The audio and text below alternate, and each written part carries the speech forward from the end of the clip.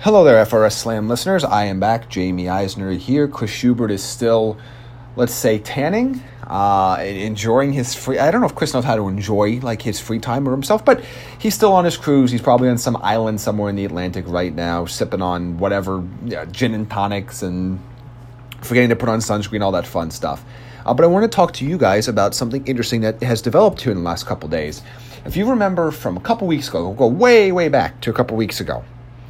We talked about a hold on an MSG show for a wrestling event. And we speculated about what promotions that could be, who could be out there, who's doing it. And it turned out that it was AAA. The AAA, hopefully in conjunction with Impact and others, were going to run a show, or at least trying to run a show at MSG.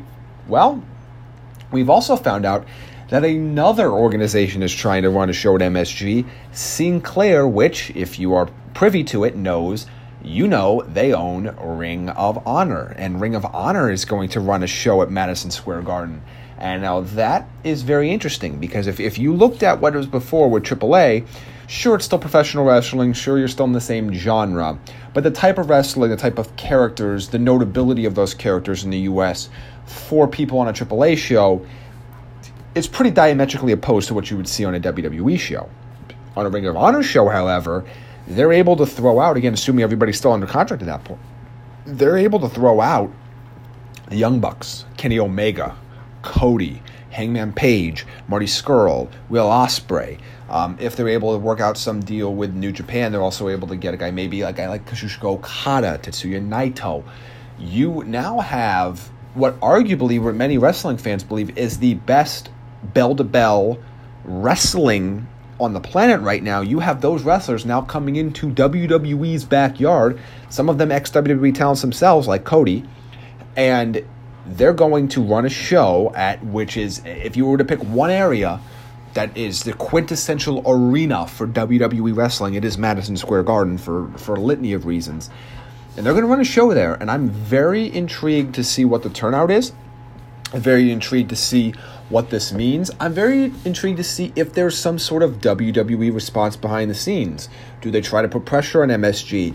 I don't know if WWE has the same kind of arena pressure that they used to have in the Northeast, where they would basically put a hold. I mean, this has been widely reported that they would put a hold for a certain period of time before and after their wrestling shows, that no other professional wrestling event could be held at that arena.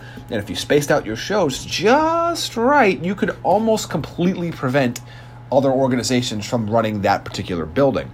WWE doesn't have that kind of power anymore, and they certainly don't have that kind of power over Madison Square Garden anymore, because they're not running enough shows there. If they were going to run shows there constantly, maybe if you look at a place like Allstate Arena in Chicago, where they do run a lot of yearly programming, they might have a little bit more influence on keeping people out than they would at a place like MSG, where, again, even in New York, they run Brooklyn the most, they run the Barclays Center the most, and Prudential Center in Newark is probably number 2 to that. So MSG definitely is a distant third, even in the New York, New Jersey tri-state market.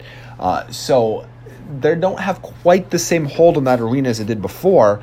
And, this could obviously, people can push this off as this is insignificant, it's not that important, people are making too much out of it, it's just another arena. One, it's not just another arena. And the reason why it's not is, one, there's a rich history there in multiple sports, whether it's professional wrestling, whether it's boxing, whether it's hockey, whether it's basketball. There's a long lineage of that show.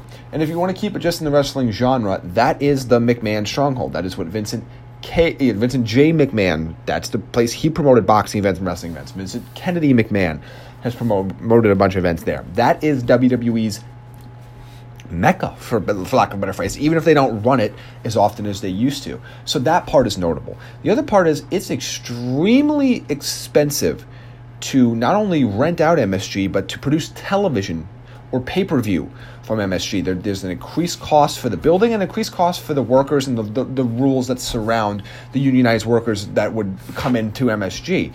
So you are incurring a major expense to rent out MSG for a night. So you're doing this for a reason if you're Ring of Honor. You're not just doing this you're not doing this just to prove a point. You're doing this for a reason. You're willing to make a significant financial commitment in order to do this. So I'm intrigued to see, what is their end game? What are they trying to do? Does this impact any negotiations they might have with the contracts of guys like the Young Bucks and Kenny Omega? And what does WWE say about this? I want to know what you guys think about this. Do you think this is a big deal? Am I making too big of a deal out of this? Or is this really another sign that Ring of Honor, and by proxy Sinclair, which is, by the way, is a bigger company than WWE is, even though Ring of Honor is only a very small part of Sinclair. Sinclair in total is a bigger company than WWE. I'm very interested to see what this means for the future of Ring of Honor and if WWE has a response.